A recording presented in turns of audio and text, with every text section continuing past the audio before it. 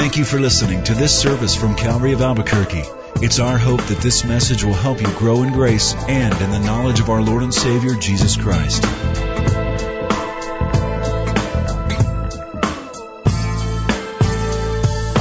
Let's pray together. Heavenly Father, we thank you. We thank you for the time that has been carved out. Moreover, the time that you have devoted to making us your children. Sending your Son to die on the cross, the Holy Spirit working in our lives. Thank you for the family, the camaraderie that we feel with one another. It's just so great and so free to be your kid. And we pray now, Lord, as we discover once again this great conversation with Nicodemus and what the new birth is, we pray, Lord, that our hearts would rejoice. And if they're not in that position yet, would come to that place of being born again. In Jesus' name. Amen. Change is a part of life. We're always changing. We are aging right now as I speak. We don't notice it because it's incremental, but I guarantee you, if somebody who knows you sees you sporadically and they haven't seen you for a while and they catch up with you, they notice it. We're always changing. We might change locations. We might change jobs. Did you know the average American worker by age 40 will have had 8 different jobs? Change is a part of life. And part of the change is brought to us by technology. Example, it'll help put it in perspective. Up until the 1800s, we human beings traveled no faster than about 20-25 miles an hour on horseback. In the 1800s, the locomotive, the train was invented, and so suddenly we were going 50 miles an hour. I know that doesn't sound like much. Some of you haven't gone 50 miles an hour on a freeway for years. But 50 miles an hour, it was wow. And then 75, and then 100. And then the jet aircraft was developed, and people could travel across the world at 500 miles an hour. And just a few years after that, in 1979, the Concorde jet was invented. It put us at 1,200 miles per hour. And now, astronauts will orbit the Earth at 16,000 miles an hour. All of that change in a little period of time. But that's outward change. That's technological change. What about personal change? Do people want change personally? Well, that depends. A lot of polls have been conducted about this. And people have been asked, if you could change one thing about your life, what would it be? Almost invariably, the answer has been appearance, body type, age. Rarely will you ever hear somebody answer saying, I want the inside of me changed. I want my character different, my disposition, my personality. It's typically outward stuff. Knowing this, ABC capitalized on it pretty well in a show called Extreme Makeover.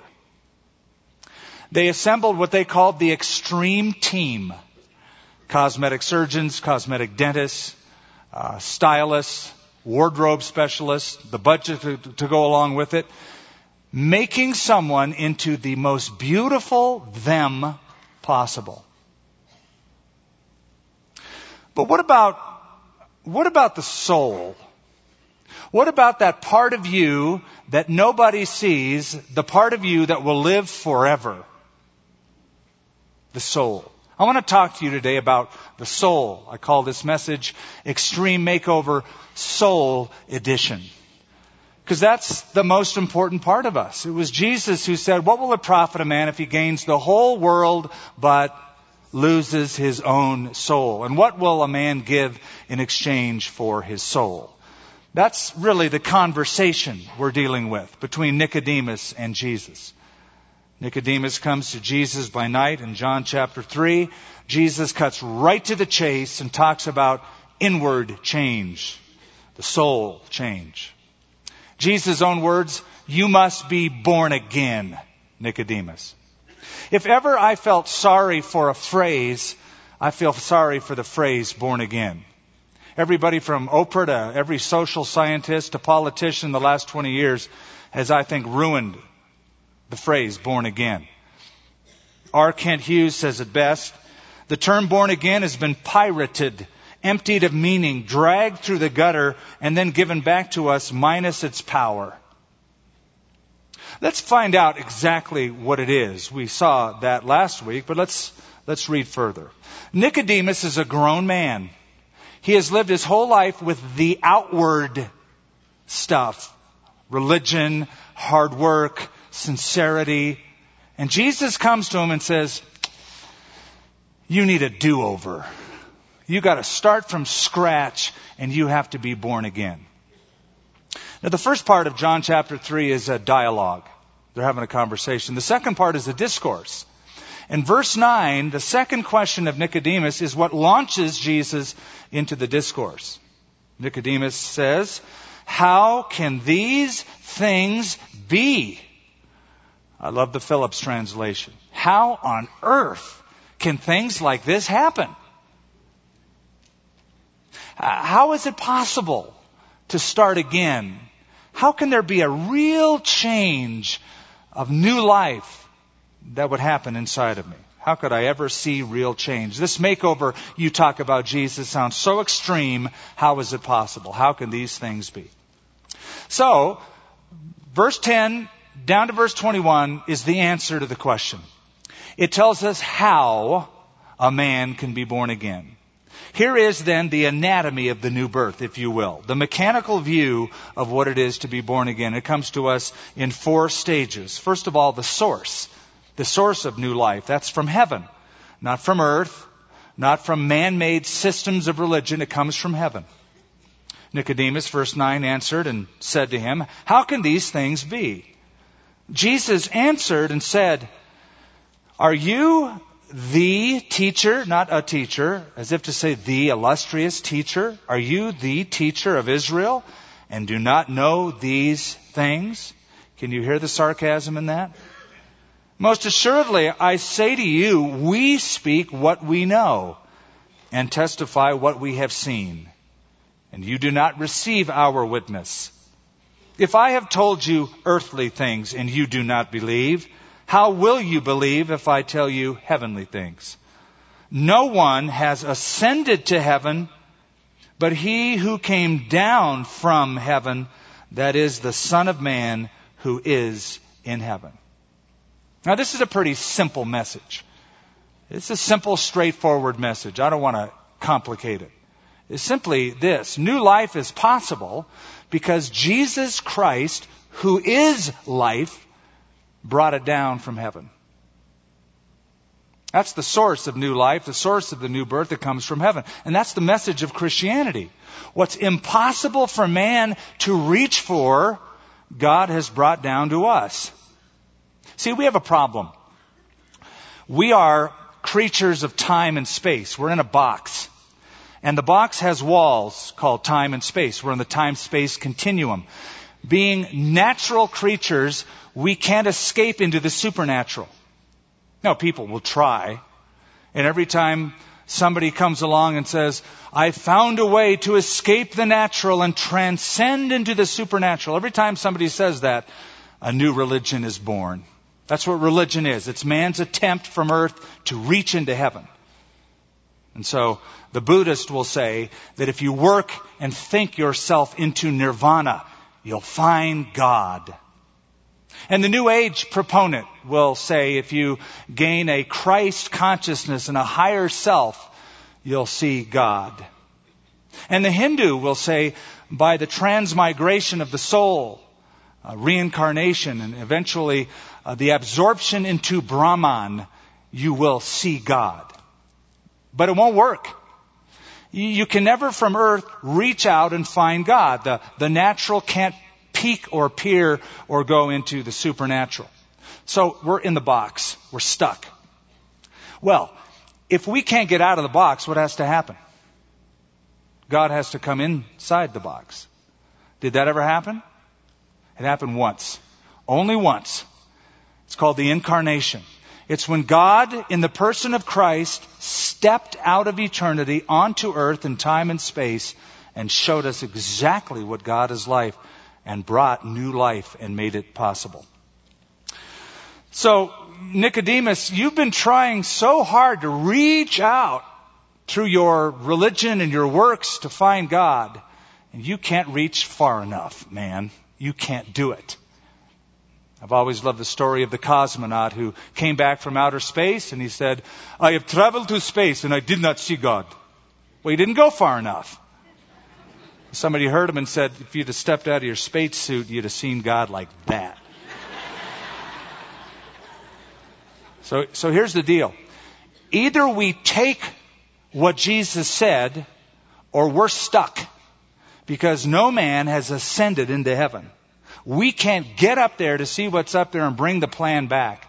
God, through Christ, had to step down from heaven to us. But you know what?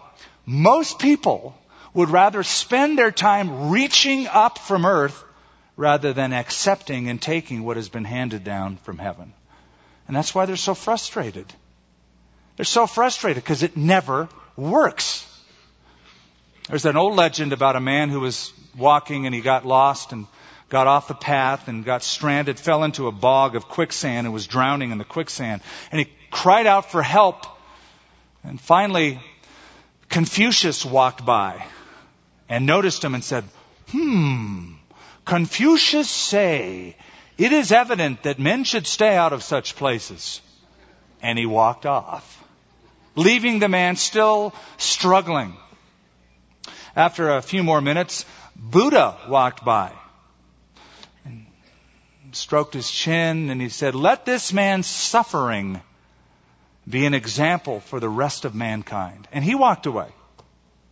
Later on, Muhammad walked by and saw the man struggling and said, Inshallah, which is, if God wills, whatever is the will of Allah. And he walked by. But then finally, Jesus walked by, put out his hand and said, grab a hold, I'll save you. Now that is Christianity. It's God bursting into our world, reaching down from heaven to save mankind. So the source is from heaven. That's the source of new life. Let's look at the force of new life. And that is the atoning death of Christ. Verse 14, as Moses lifted up the serpent in the wilderness, even so must the Son of Man be lifted up, that whoever believes in him should not perish, but have eternal life. For God so loved the world that he gave his only begotten Son, that whoever believes in him should not perish, but have everlasting life. I'm not going to dwell too much on that verse, even though that's the verse. Next week for communion, I'll zero in on just that verse. But for the sake of context, we read on. Verse 17, for God did not send his Son into the world to condemn the world, but that the world through him might be saved. So Jesus brings the new life down from heaven to the earth. But the question is, so how does it work? What is the power behind it? What is the force behind it? Here it is. Ready? Death. Death. New life will operate on the basis of death. Somebody has to die, enabling others to live. First, death must occur. Now that's a New Testament theme. All the way throughout the New Testament, we read that we live because Christ died. I think it could be summed up by a lot of different verses. I've chosen one tucked away in 1 Peter, succinctly put this way. Christ died for sins once for all, the righteous for the unrighteous, to bring us to God.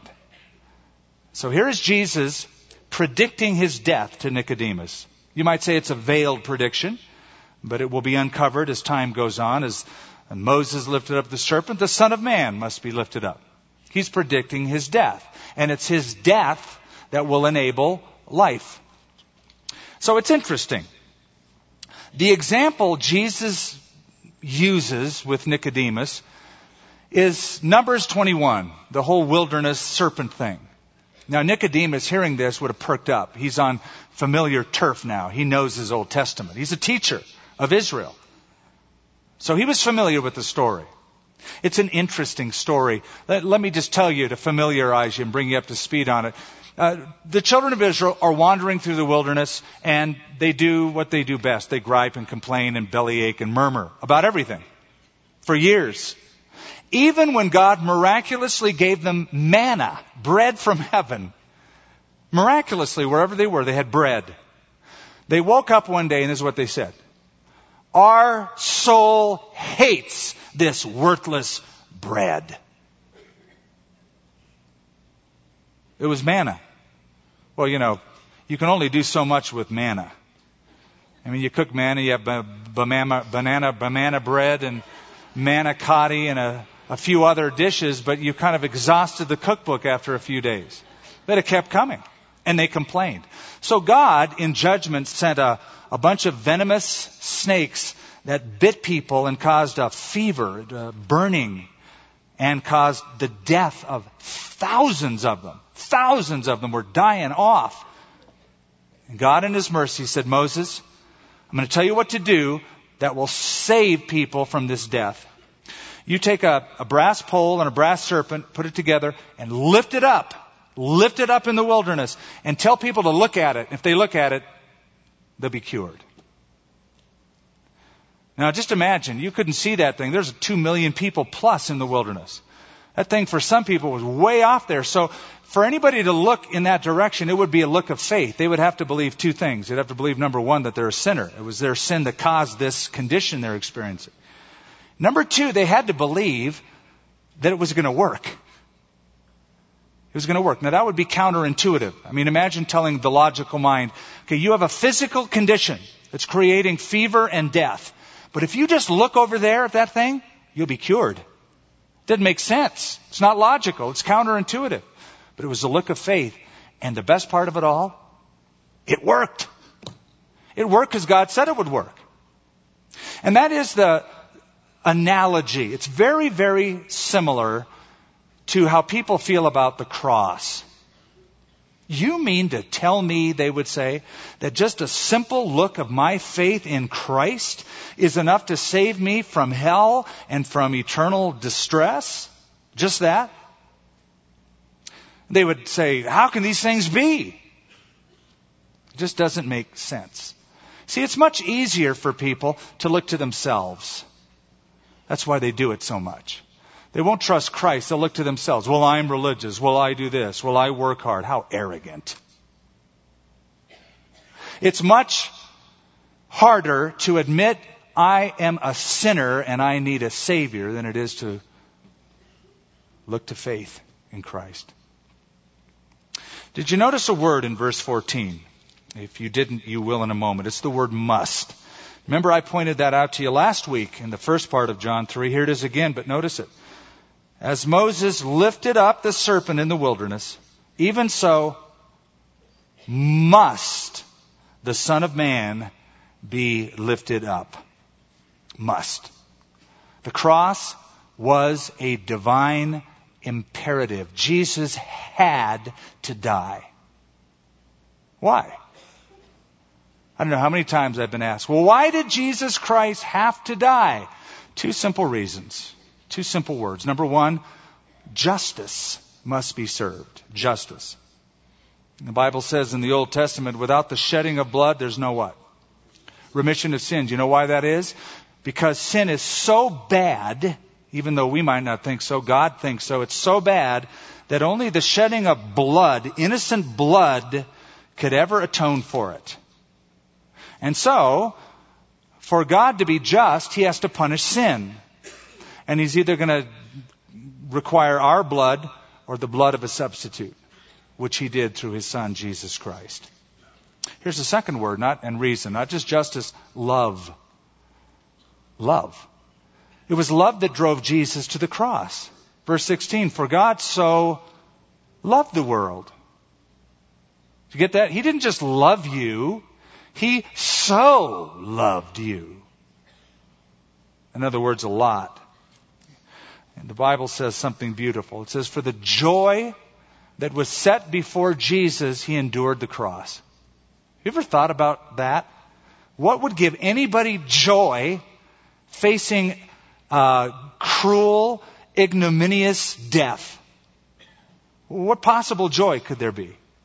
Here it is. It's the joy of Jesus being able to look through the lens of history and see you and you and you and you and you and you one day call on Christ and be saved forever. And he looked at that and said, it's worth it.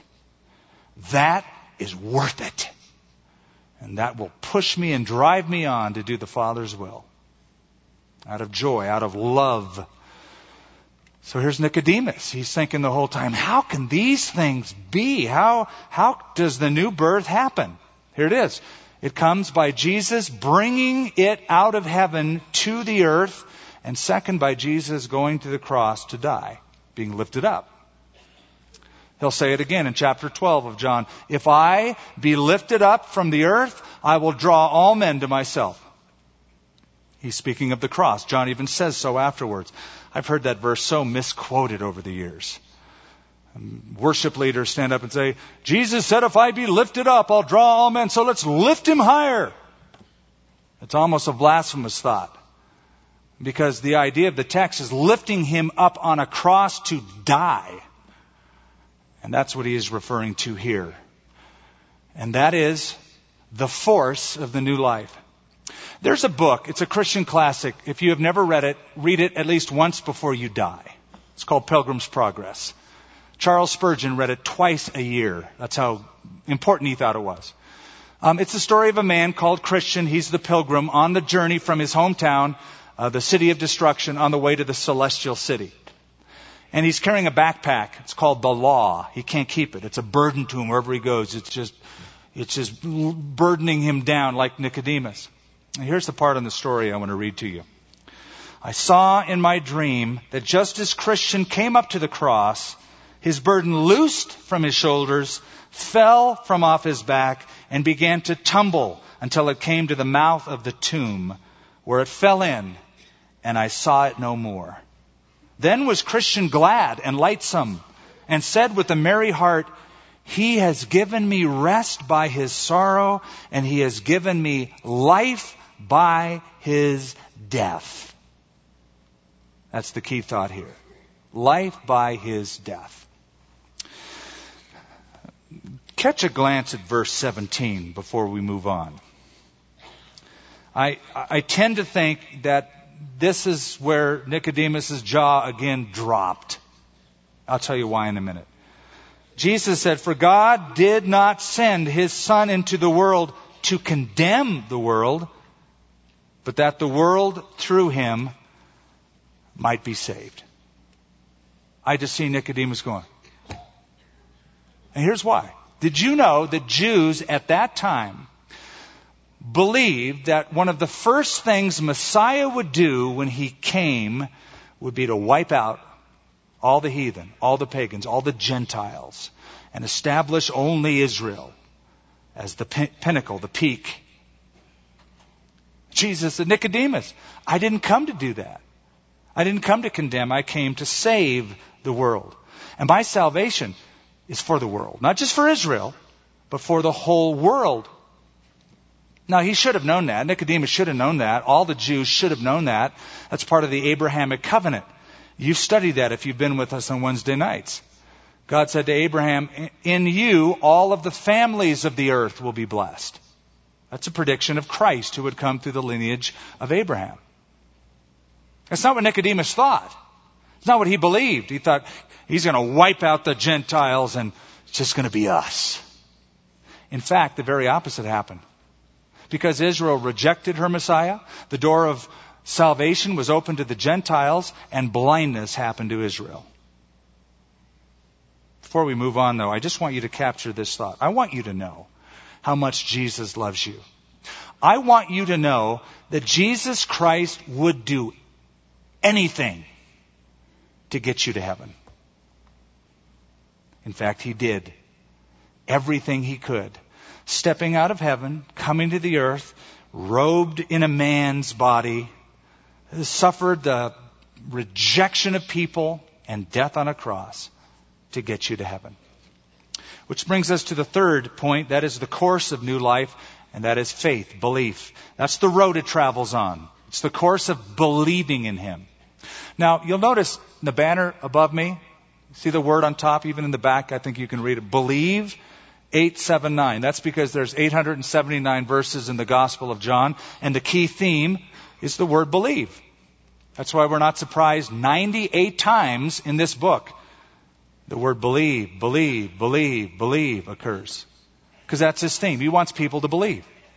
Well, we're not then surprised to find it here on a few different occasions. Look at verse 12.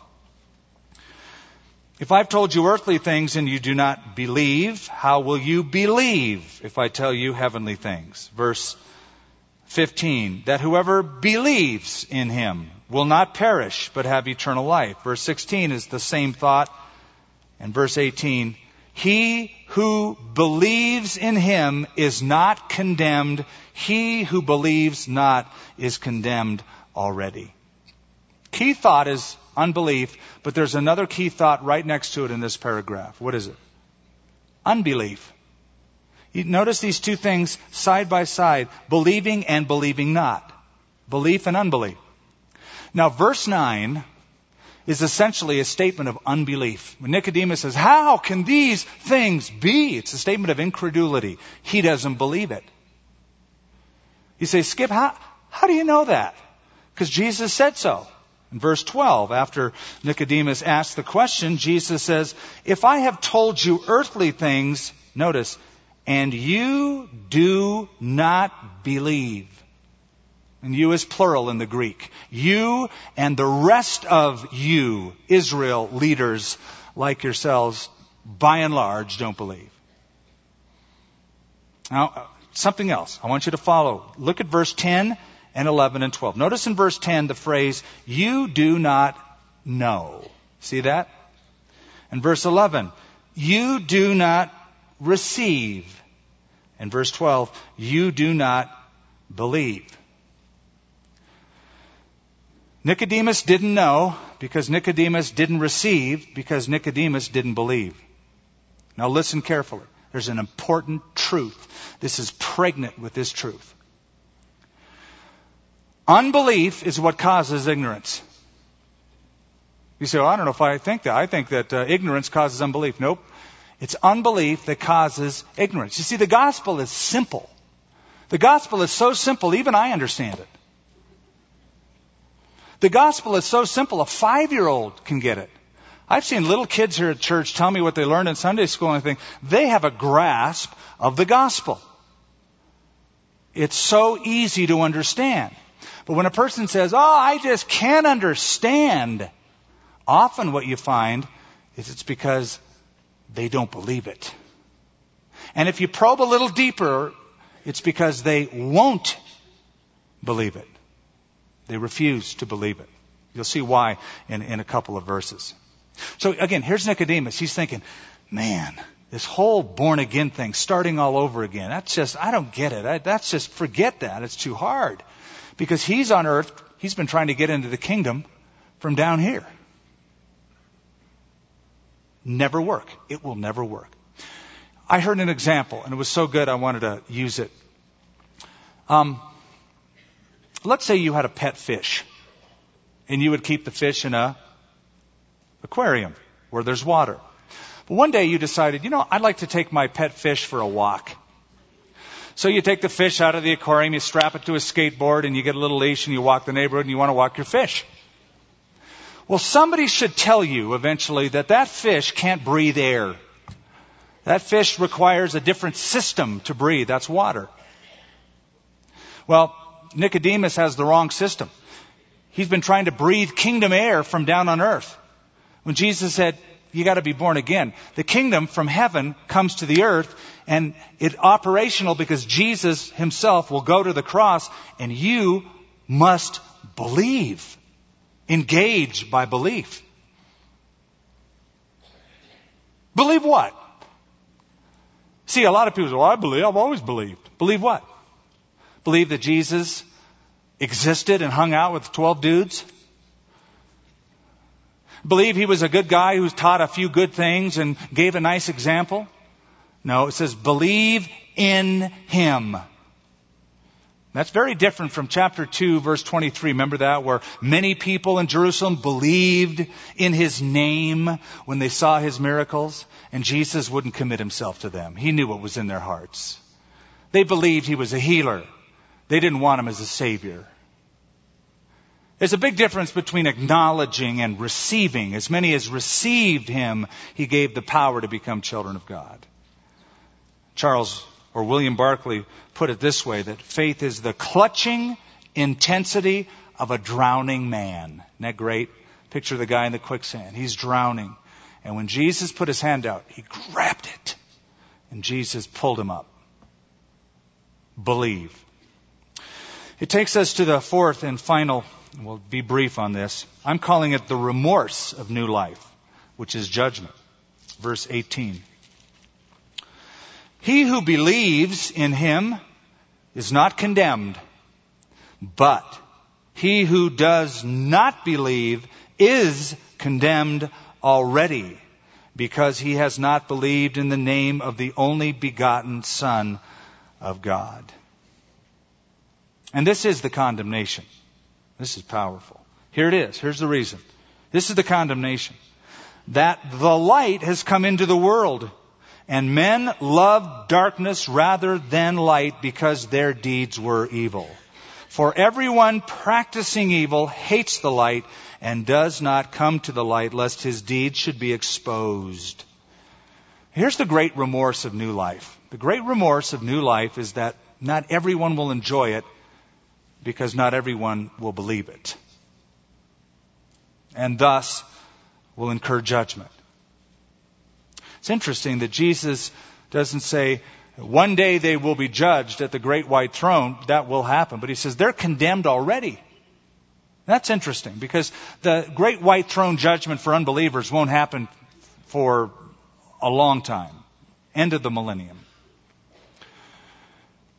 So what does he mean they're condemned already? Well, the sentence will happen at the great white throne. The trial is now. The trial is now. The choice that we make now determines what will happen then.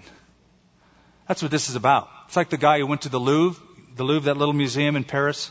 They have a couple good pictures. Mona Lisa's one of them, by Da Vinci, and a few other greats. He walked in, he didn't quite get art, and he's looking around at it, and he walks out of the museum and chewing his gum, and he says to the curator, I didn't get much out of it. I'm not into all your pictures. The curator smiled and said, that's okay. The art isn't on trial. You are. Doesn't matter what you think of them. The greats will still be the greats, but it tells a lot about who you are with that statement. So Jesus isn't on trial. Well, I've always thought Jesus. So?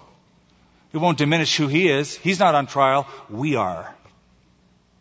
We are. Verse 19 is powerful. And here's the condemnation. Light has come into the world. That's Christ and the truth that he brought. This message, the gospel. And men loved darkness rather than light because their deeds were evil. Boy. A lot of people will say, well, people don't believe in Jesus Christ because they don't understand. Wrong. People won't believe in Jesus Christ because they love their sin. I don't know how to say it any delicately or more so than that. That's just the truth. They won't come because they love their sin, and like bugs scurry under a rock when you turn on the light, any kind of light, they will flee from it. They'll walk away from it. Men loved their darkness rather than the light because their deeds were evil. But verse 21 is the last verse. We haven't addressed it yet, so we'll end here. I think it's the best part. It's an invitation, really, I think, to Nicodemus. But, in contrast to that, but he who does the truth comes to the light, that his deeds may be clearly seen that they have been done in God. I think that this is an invitation directed toward Nicodemus. As if to say, Nicodemus, do the right thing. Step out of the shadows. Step out of your darkness. Step into the light. It's the truest thing you could ever do. I want to close with someone who wrote a great little story. He articulated it much better than I ever could, so I'll use his words. Long ago, or maybe not so long ago, there was a tribe in a dark, cold cavern. The cave dwellers would huddle together and cry against the chill. Loud and long they waited. It was all they did. It was all they knew to do. The sounds in the caves were mournful, but the people didn't know it, for they had never known joy. The spirit in the cave was death, but the people didn't know it, for they had never known life. But then one day, they heard a different voice. I have heard your cries, it announced. I have felt your chill and seen your darkness. I have come to help. The cave people grew quiet. They had never heard this voice. Hope sounded strange to their ears. How can we know you've come to help? Trust me, he said. I have what you need. The cave people peered through the darkness at the figure of the stranger. He was stacking something and then stooping and stacking more. What are you doing? One cried nervously. The stranger didn't answer. What are you making? One shouted even louder. Still no response. Tell us, demanded a third. The visitor stood and spoke in the direction of the voices. I have what you need. And with that, he turned to the pile at his feet and lit it. Wood ignited, flames erupted, and light filled the cavern. The cave people turned away in fear. Put it out, they cried. It hurts to see it. Well, light always hurts before it helps, he answered. Step closer. The pain will soon pass. Not I, declared a voice. Nor I, agreed a second. Only a fool would risk exposing his eyes to such a light. The stranger stood next to the fire. Would you prefer the darkness? He asked. Would you prefer the cold? Don't consult your fears. Take a step of faith. For a long time, no one spoke. The people hovered in groups, covering their eyes. The fire builder stood next to the fire. It's warm here, he invited. He's right, one from behind him announced. It is warmer. The stranger turned and saw a figure slowly stepping toward the fire. I can open my eyes now, she proclaimed. I can see. Come closer, invited the fire builder. She did. She stepped into the ring of light. Oh, it's so warm. She extended her hands and sighed as the chill began to pass. Come, everyone, feel the warmth, she invited. Silence, woman, cried one of the cave dwellers. Dare you lead us into your folly? Leave us and take your light with you. She turned to the stranger. Why won't they come? He said, they choose the chill, for though it's cold, it's what they know. They'd rather be cold than change. And live in the dark? She asked. Yes, he said, and live in the dark. The now warmed woman stood silent, looking first at the dark and then at the man. Will you leave the fire? He asked. She paused and she answered, I cannot. I cannot bear the cold. But then she spoke again. But nor can I bear the thought of my people in darkness. You don't have to, he responded. Reaching into the fire and removing a stick, carry this to your people. Tell them the light is here. And tell them the light is warm. Tell them the light is for all who desire it. And she took the small flame and stepped into the shadows. That's what Jesus did. Leaving the glory and the light of heaven to this dark earth to bring light. But men love darkness rather than light. I just wonder this morning if some of you have gotten close enough to the light to feel its warmth and its power, but not stepped in to get yourself really, really warmed by it. And I just wonder if some of you who have been very good and well-meaning and religious and sincere, whatever the case might fit, but you are not born again. Your life has not been entrusted to the Lord. You haven't personally invited Him as Savior, as Master. Boy, it feels so good over here. Take that step. Our Father, as we close this morning with that little story in mind, moreover, the great and grand story that preceded it of Jesus Himself telling a man with questions who was religious how to get into the kingdom. A man who struggled because he could not breathe kingdom air by trying with his own works and legal system from earth. And so now we know how these things can be. It must be brought to earth from heaven, and it was. Death must occur, and it did, in the person of our Lord Jesus Christ. But faith must engage that process. There must be a commitment. And whoever does will not be condemned, and whoever doesn't is already there, living in shadowland. I pray that some would step out of the shadows today and into life. As our heads are bowed, as we're praying, as we're thinking about this, if today you are one that I described, you're not following Christ, you haven't been born again, you haven't experienced that new life that comes from new birth, that comes by an act of your engaging with sovereign God by faith. But today you want to believe and you want to step into the light. You want the past to be gone and a new start, a brand new start to be yours. If that describes you, whether it's the first time or it's a recommitment to Christ, I don't know who you are. I just want you to be sure. If that's what you want to do, I want you to raise your hand up in the air as we're praying, just so I can see your hand. I'm going to pray for you as we close.